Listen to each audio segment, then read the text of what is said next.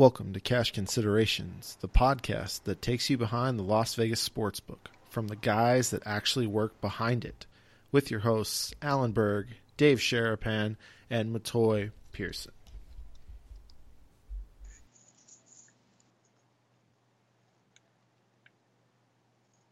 Yo, man, you ready to drop this, man? Yeah. We'll kick it from one time. Dance.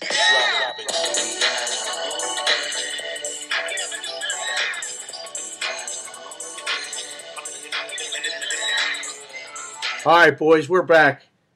We're had a little audio difficulties, but we are back live. Friday night edition. NCAA Elite Eight has been set. But before we get to the basketball talk and everything else that we're going to do, I got to welcome in our guys from the Caesars Control Center. We got AB. Good evening tonight, sir. What's happening? Oh, you know. We got Mo. Mo, I know you got a lot to talk about tonight, right? Yeah, no, we'll let it unfold as the night continues. So definitely appreciative to be here, man. What's going on, Dave? Excellent. And then tonight we welcome back our regular guest, senior bookmaker Jeff Davis, off a 3-day work break. How do you do off a 3-day rest, JD? Fantastic. Can't wait to start the office at 5:30 in the morning. Hey, man, you did a 9-day straight and a little mini Cal Ripken streak. And when it's during March Madness, it feels like Cal Ripken streak. But we are glad to have you here this evening. You didn't get to witness in person in the book, per se, these last 2 days. But, Mo, I know you had the biggest high of all highs with this Loyola team yesterday, but can you explain the lows of all lows with the Syracuse first half tonight? Yeah, no, Griff's definitely lucky that he's not on this show. Because it seemed like he had a big talk, but I know he tried to, probably duck out watching the rest of that second half unfold, even watching Nevada come back. So, I mean, that was definitely big, especially through the account, no doubt. But, yeah, I watched Syracuse go up in Syracuse fashion, in that first half against Duke. And then I seen him blow it all in Syracuse fashion, obviously late in that first half. So I feel like that's probably good enough to, give the listeners right now. The Loyola game was great, wasn't it? The Loyola game was awesome. Yeah, they play incredible. It's weird. They get into like stretches where, they get up big, or at least go on certain runs, and then they're so efficient, or at least trying to be efficient with trying to get good shots off that the shot clock runs so far down that they blow a lot of the possessions, and it's tough to watch late, especially when you're rooting for them. But if they're going to be winning like that, then it's definitely exciting. Oh, for sure. AB, have you seen, just in general, the action has been, last week is incredible, and you guys explained it really well last week, Friday night. I was out. I had done 12 hours and 14 hours, 2 days, and I just had to get some sleep, so I missed the show. But it's the biggest week of the year as far as, and Jeff said it best, where you have 5 days to make money. But how was the action these last 2 days in general? It's still pretty solid. I mean, it's not obviously on that level of the Thursday, Friday, Saturday of the first two rounds. But yeah, I mean, it was solid for sure. Yeah, it is. I know, at least I feel it more just because I'm out at the counter a lot, obviously, more than you guys are. Jeff, just last week in general, how is it? Can you describe to the listeners what you guys feel? Because like Kansas tonight, they don't cover again on a last-second meaningless layup. Last week against Seton Hall throws in that prayer and it goes in. They don't cover. The collective groan in a sports book when the dog covers. The favorite wins, but the dog covers. Do you guys feel any of that in the back room, in the control room? beyond anyone's actual recognition, yes. To give you an example, I believe it was Friday. Without going into too much detail, we had visitors checking out the operation, and it was coming down. It was North Carolina against Lipscomb, and they were trading possessions going on either side of the number for the last 2 to 3 minutes. And then Carolina hit a 3 with maybe, I don't know, 30 or 40 seconds left. And it was like the roar of a Game 7 hockey overtime winner in the crowd. Unfortunately, the crowd forgot there was 30 to 40 seconds left. Lipscomb then came down, hit a 3, and then the clock ran out, and it was one of the biggest decisions of the day. And our visitors were confused because the game was already over in their mind. Because Carolina's up. What's the difference if they're up 21 or 24? Well, 22 says, it's a big difference. So it's and where our office is, it's just on the other side of the wall. So we're right up against it. It's the crowd in there was nuts. Thursday, Friday, Saturday. In that same game, I had some 19.5 with UNC. And after Lipscomb hit the 3, I was okay with it because they were up 20, so I was fine. So, North Carolina puts in like their 3s and 4s. Obviously, they got to feel the love of the tournament. So they're going down, and a guy runs up, and he puts up a floater. And it rims out, but one of the bigs that came off the bench tries to come in, and he tries to slam it, with all his might. It's pretty insane. My dad's there watching it. He's like, "What do you have?" I'm like, "Dude, chill for a second. Don't say anything. Don't say anything." So the guy comes and slams, but it bounces off the back of the iron. It's insane. And I'm looking at the ball like, "Well, this is dumb." And one of Lipscomb guys catches it, and then North Carolina fouls. Needless to say, they make both free throws, and it destroys me. But it's definitely one of the worst things I've ever seen in my entire life. As good as the lines have been, on a lot of the games, there have been a bunch of games that have come down literally to the last bucket either way, as far as the sides. I haven't looked recently as far as what the totals have been doing, but as much as everyone remembers those, I had a tweet about that. Purdue was favored tonight and lost by 13.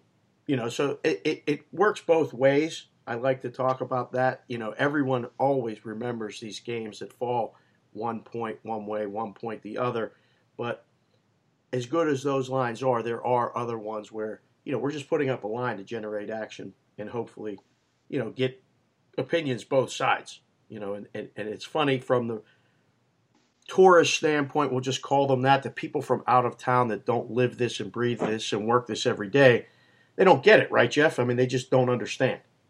No, and there so many games, you said it right on, Dave, so many games came down to the last minute as far as the numbers concerned. And on Thursday, we had a lot of games. We didn't get a lot of breaks, but we ended up ahead as a peanut. Like Duke, Iona had 2 possessions late. They just needed a bucket to cover. They didn't. That Thursday feels like a decade ago, so I don't remember the rest of them. But there were so many games that came down to the last possession that we were on the wrong side of. And then on Friday, every last minute went our way. Every single one. Total burial. It continued throughout the weekend, didn't it? Now, I've been in the business for better part of 12 years now, and this is my first tournament in which I've seen the book win all 4 days. There's always a day where the public gets the money, and it wasn't even close this year. There was no day in the first 4 days where we had to squeeze out a win. Saturday began ominously with the first 3 favorites getting there, and then it was carnage late, and it just turned into a burial like the other 2 days. Right, and then Sunday just continued it, where there were 8 games, 7 dogs covered, 5 won outright, and people left just bludgeoned, empty pockets. Everybody was kind of moping, out of the book. It was over. If it was a fight, it would have been stopped, halfway through Saturday for sure. And it should have been stopped. Like Rocky should have thrown in the towel when Apollo got knocked out by Drago. It was done. That was it. You're 100% right. I mean, we were really slow on Sunday. And that's a lot of it that's just how it is because people come in, they take Thursday, Friday off of work, they fly out Wednesday night, they stay Thursday, Friday, Saturday, and then they fly back to go to work Monday. But all the people that showed up Friday for the Friday, Saturday, Sunday, nobody had any money. I mean, you looked out in the book, it looked like a Wednesday night conference week in December on Sunday. Somebody trying to squeeze out their Seton Hall second half bet against St. John's on a Wednesday night. That's what the crowd looked like on Sunday. It really did. It was a weird vibe. And like you said, it usually is a lighter day, but it just had that feeling of like, man, I give up. Like, seriously, I'm just going to go put it on black. I got a better shot, because I don't know what to pick. Yeah. So, well, let's look at the Thursday games that have already happened. K-State beating Kentucky. Everyone had Kentucky's ticket punched to the Final Four. They forgot about them having to actually play the game. Was that a biggest surprise to you guys as it was to the general public? I'll start with you first, Mo. Man, I was actually questioning over drinks with some buddies, which one was more surprising, Zags going down to the Seminoles or K-State, kind of upholding that lead they're trying to hold on to against Kentucky and, obviously hanging on to get into the Elite Eight. I don't know. I mean, Kentucky played well through that conference tournament, and they looked like they kind of had it going on, and Calipari was pushing the right buttons. But I personally think the Zags losing how they did, even with K-State not even really being known, I thought the Zags may have been a little bit more confusing for me. And Sharps were obviously on the other side of both those games, from what I know personally.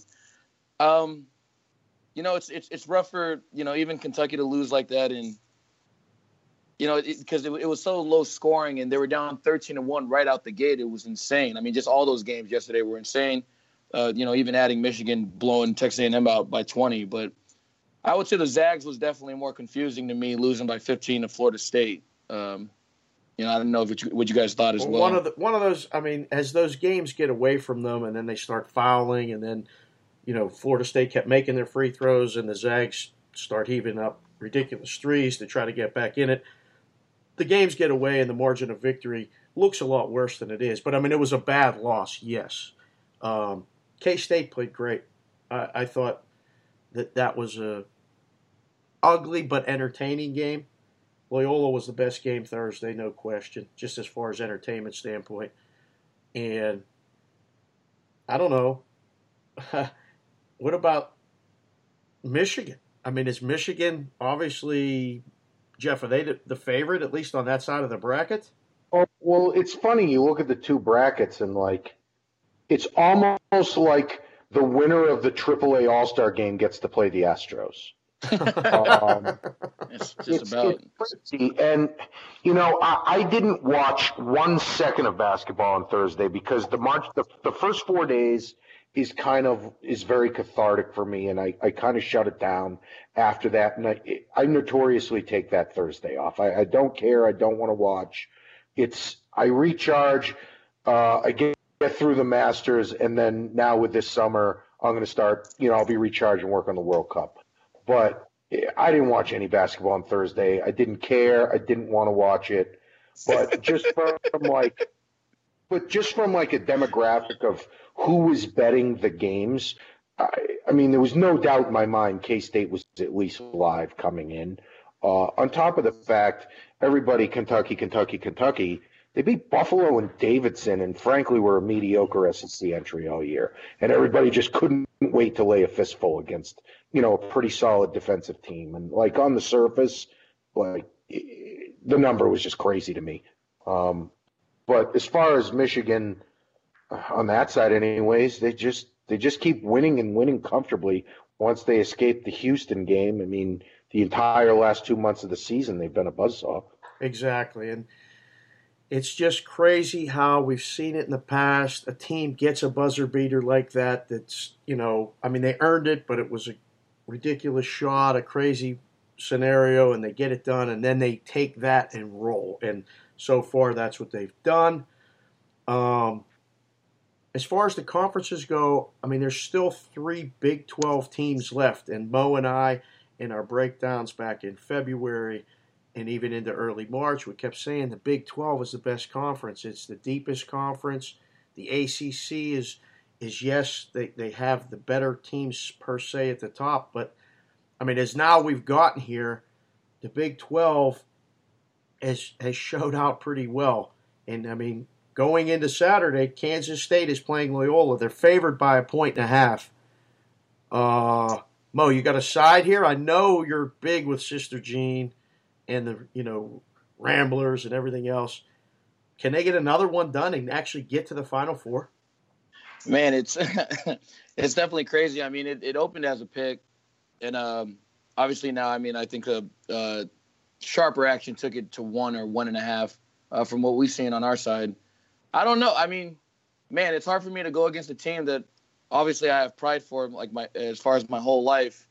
And my whole life being about 3 months of games I've watched from them. So, yeah, no, I mean, the pace that they play at, they have a tempo that they play at. It's not like they can beat anyone, but they can stay in games because of how efficient they are on defense. Kind of staying in games, not giving up easy buckets. And, they Peter Mosier, who's the coach for Loyola, I think he's got a pretty sick understanding of how to play, especially at this time in the year with the guards that they have. And, those guys have been really doing, it's a big credit to them on the way that they've been playing, especially on the perimeter on both sides of the floor. They only turned over the ball 10 times in the first 2 games. They had a rough first half against Nevada before they actually took the lead. For me, I think they have a shot to an extent, but it seems like K-State, Bruce Weber, he's got them playing pretty well. And I honestly think that was a bigger win against Kentucky than Loyola's against Nevada. Dude, that was a program-changing win. If they actually now can beat Loyola, that's a program-changing win for them. It's funny that we're even talking about K-State versus Loyola at this point. It's almost insane. Right, yeah. I would think this is almost a nightmare for the NCAA guys, but I feel like just the comedy of it's kind of giving it more of an aspect to watch. So Jeff, I'm still going to go with the dog. You got a side there, Jeff? The way Mo's talking about this Loyola team, like, have you toured campus? Do you have a jersey? Yeah, no. Me and Sister Jean go way back. I've known Sister Jean for years. No, all I know. All I can think of with this game is the CBS executives, and not even the CBS executives, the companies that bought commercial time might get to have bought Loyola Chicago, Florida State on one side of the Final Four. Mm-hmm. Oh. Personally, I'd be excited, but can you imagine the sponsors of the Texas Tech Loyola Chicago National Championship game? Yeah, oh no, it'd be a nightmare. You may not get the numbers you were promised, at least when you bought the ads. That's an understatement. But they do such a good job of selling the stories. I mean, Sister Jean's become a national celebrity. I saw a tweet today. She was born before the NFL. She was actually born before there was an NFL. It's crazy. Anyhow, I couldn't even tell. Yeah. She looks great.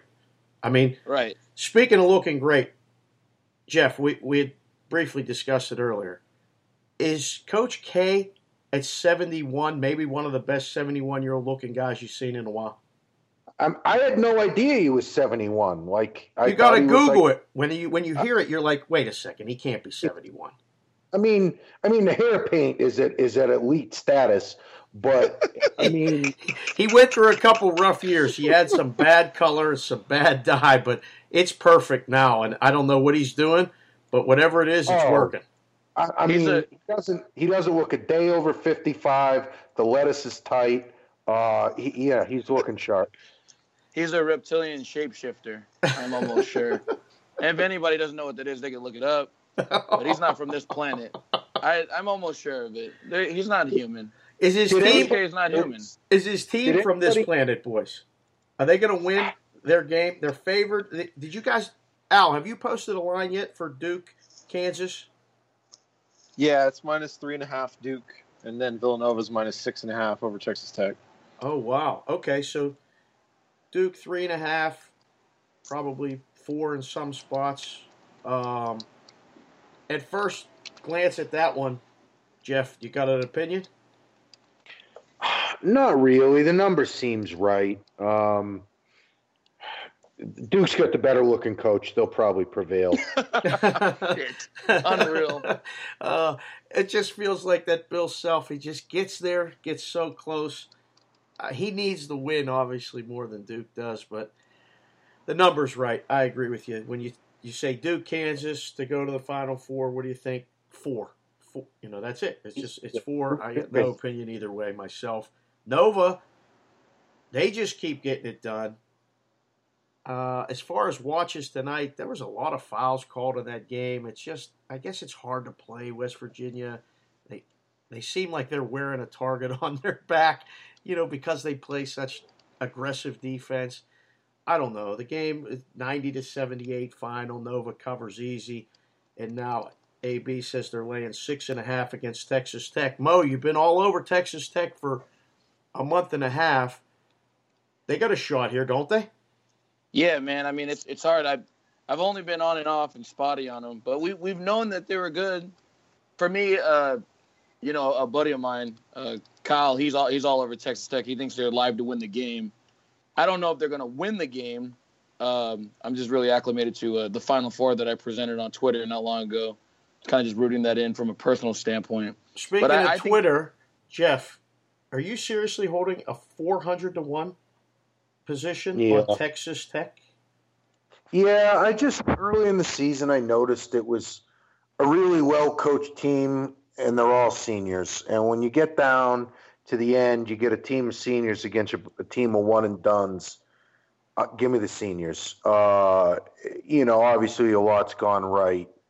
I'm not going to do anything. I thought the Villanova number come a bit big. I figured it would be I put Texas Tech and West Virginia about the same. From a power ranking. Mm-hmm. And frankly, I watched a lot of the games tonight. Texas Tech's defense is serious. Yeah. I just think I think the number should have been about the same. It is serious, but Purdue was offensively challenged, is a polite way of saying it. Was that because more of Texas Tech or because Purdue their offense was atrocious tonight? Purdue relies on the threes, and Texas Tech is one of the best three-point defensive teams in the country. And I just think tonight was a bad matchup for Purdue, plain and simple, in my opinion. Okay. Speaking of futures, the other Elite Eight game, Michigan's 4.5 against Florida State. And our boy Mo is holding 150-1 on Michigan still. You like your spot here, Mo? If they don't win it all, I'm going to quit doing cash considerations. Let's just work one at a time. How about one at a time? Are they going to beat Florida State? That's all I want to know right now. Yeah, man. I defensively, I feel like right now, it's a tale of two stories. They basically played their worst game against Houston, obviously winning with that big 3, and then they shot about 70% from 3 and absolutely dominated Texas A&M, who crushed UNC. I think Beilin's an incredible coach. Not too many people talk about him, but for what he's done with the talent he's got, it's incredible. I actually wanted to shout out PJ Savoy, who plays for Florida State, who had a big hand in coming back against Xavier. He's from my alma mater, Las Vegas High School. So it was good to see him, do well. Does he follow you on Twitter, Mo? No, he doesn't. Can you get him on the show? It's possible that we can get him on the show. That's definitely possible. Mo, if they get to the Final Four, can you please work on getting him on the show? Yeah, he might not want to be on it after he loses to Michigan. I don't want to tell him, I'm on it against him. But I like Michigan personally still. Defensively, if they can buckle down, if they're hitting shots, they can beat anybody in the nation. Jeff, similar position for you in that game? Yeah, I'm in total agreement with what Mo said. Florida State has to play. The higher the scoring game, Florida State has a better chance to win. If Michigan can keep it in the 60s, Florida State really doesn't have a chance. Oh, wow. Okay, so the total in that game is 143.5. Assuming from that quick breakdown, you guys are both leaning under? Mo? Yeah. Like I said, Michigan got out quick, and I think they ended up scoring 70 on Texas A&M, but I would feel more under. I mean, Texas A&M had 6 points in 10 minutes of that first half. I think there'll be more of the same against Florida State, so I'm leaning under. I wouldn't give it out, but that'd be fine. Okay.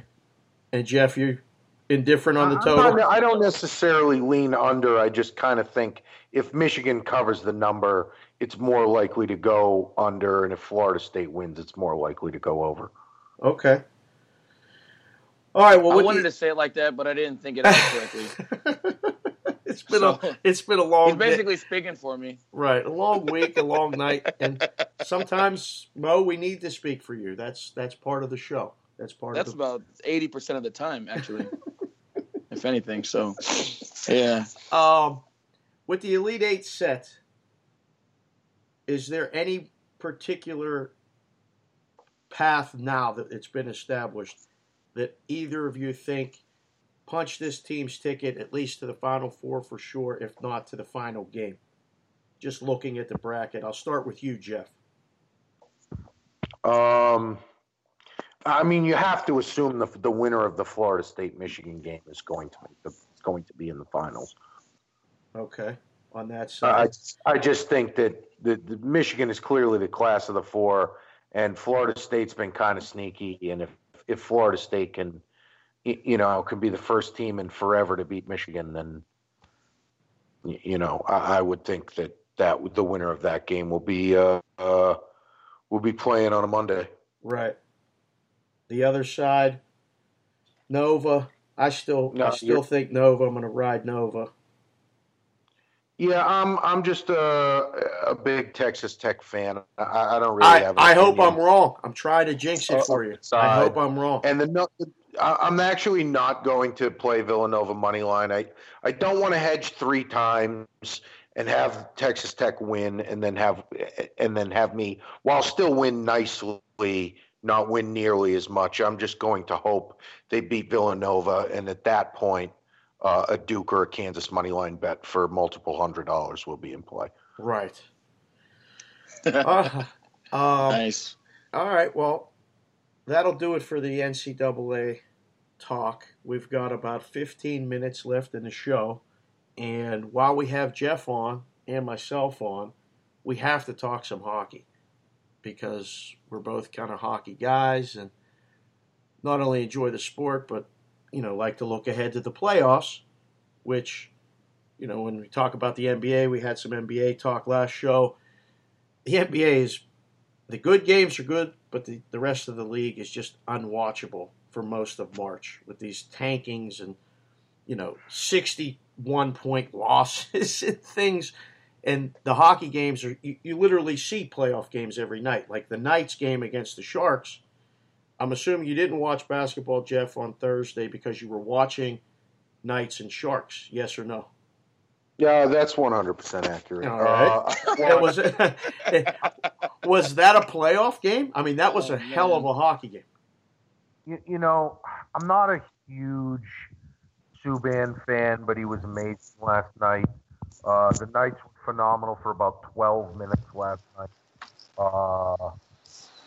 That was a very entertaining game. I'm hoping Fleury is okay, like they're leading him on to be.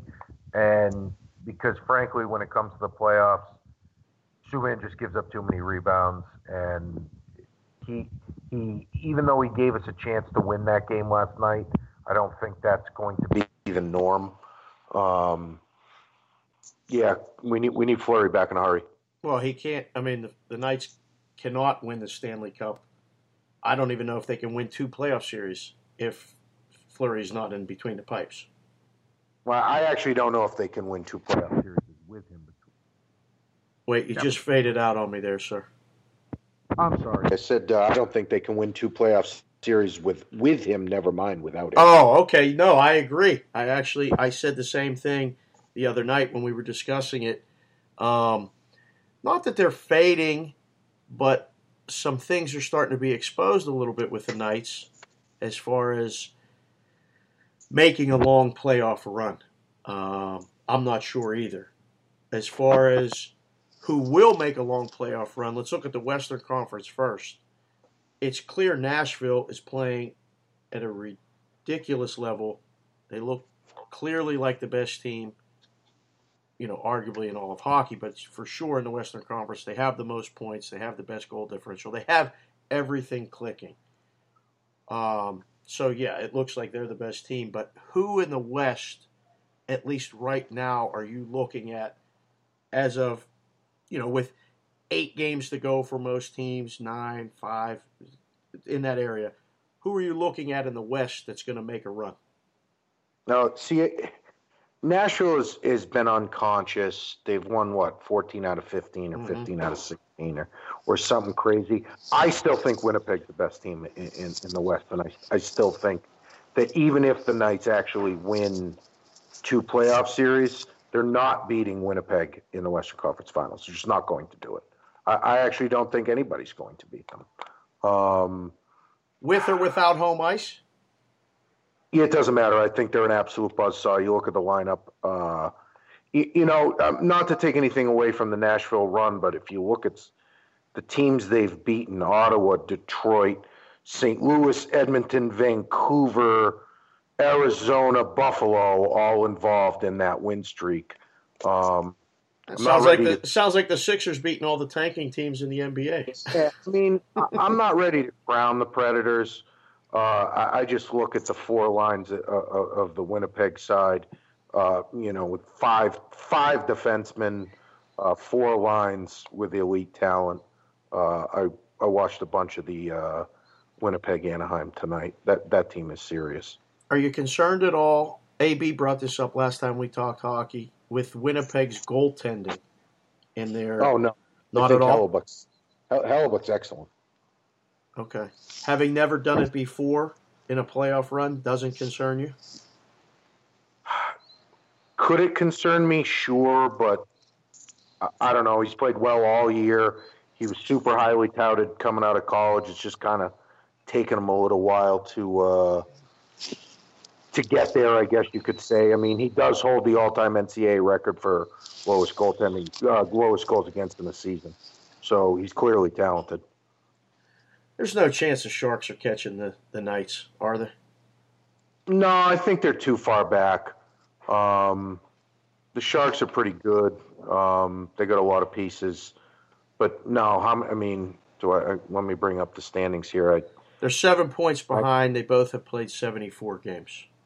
No, there's no chance. I don't think there is either. So the Knights in their first season, expansion season, they got 100 points. They're going to win the division. They're going to have home ice at least for 1, if not 2 playoff series. It's just such an incredible story that I don't know if it's just been done justice nationally or just in the hockey world. I mean, it is crazy. And obviously we're all eating it up here, especially hockey fans, but just the general public.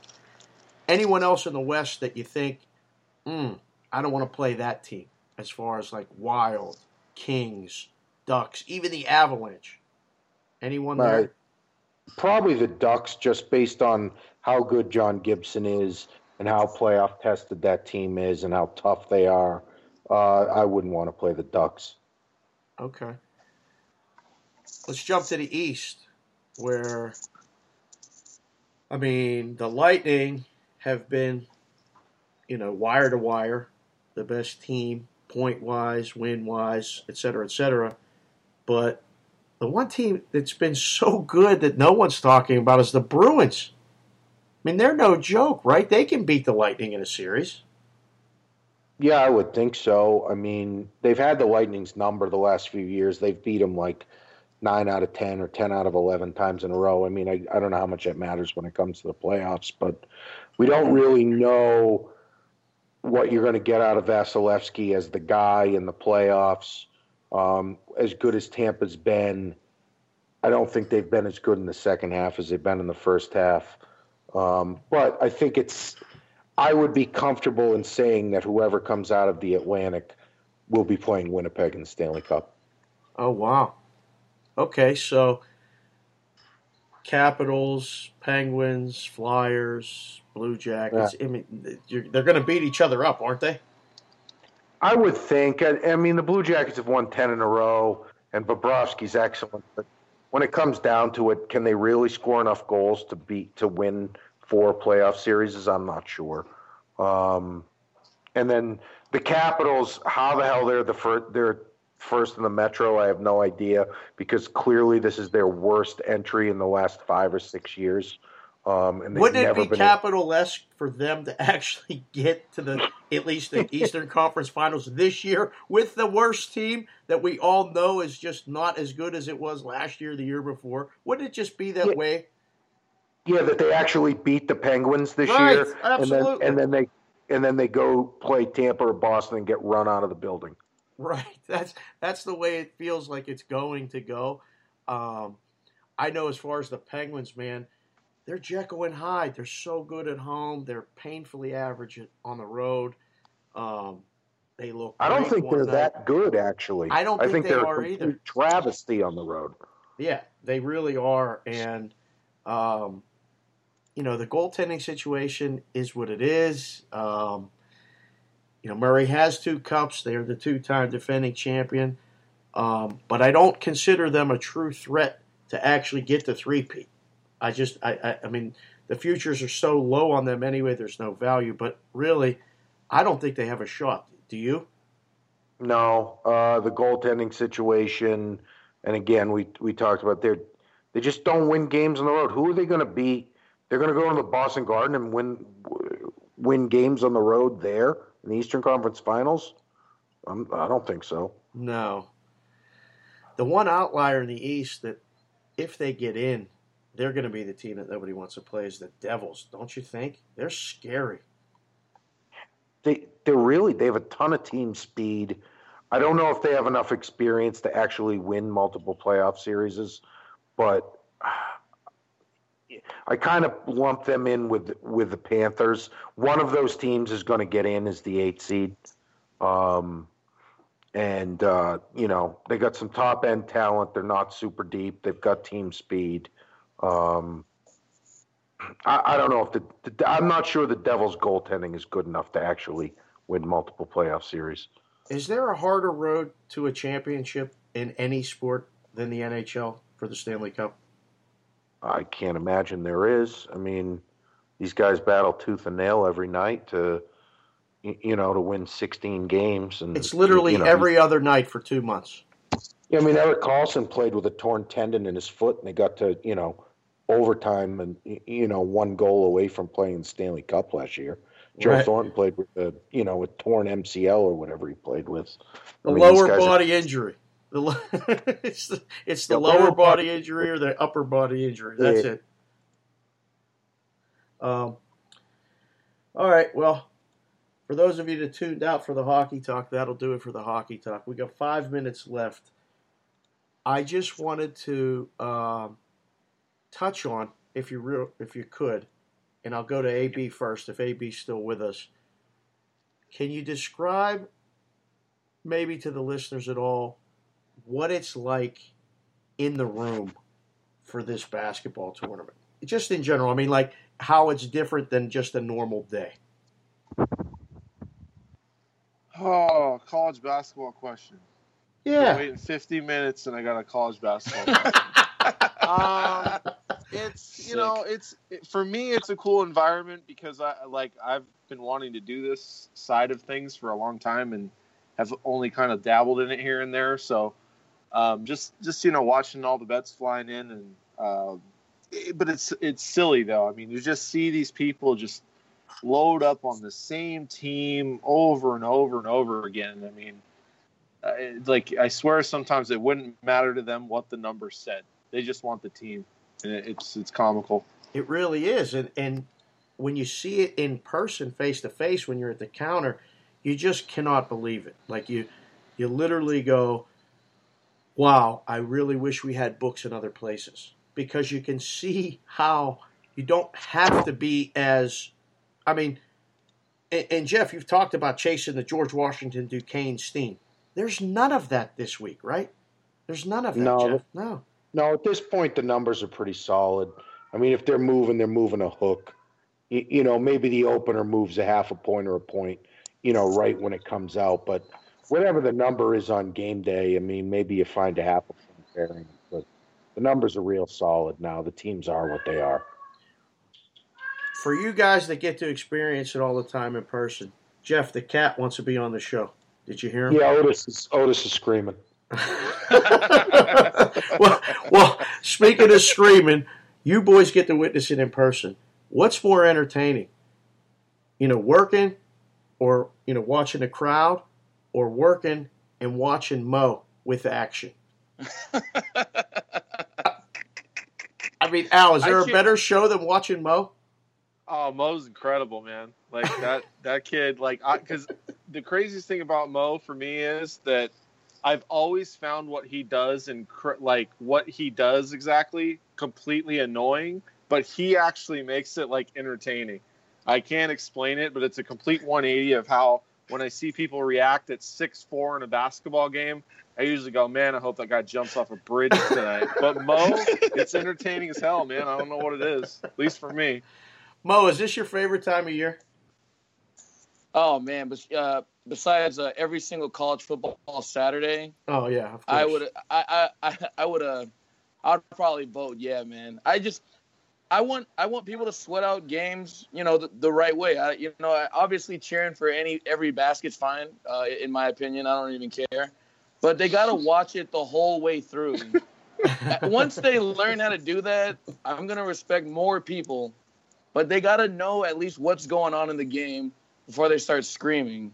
But I'll scream at a regular still, with 15 minutes left. If it's on my side, they don't even have to score. They just have to get a defensive turnover and I'll be ecstatic. So there's a lot of stuff. Jeff, I don't know. As a guy who's on closer to the north end of 40, AB's the same way. I'm over the 40 mark. Don't we look at this guy in his 20s and go, what the hell are you doing, man?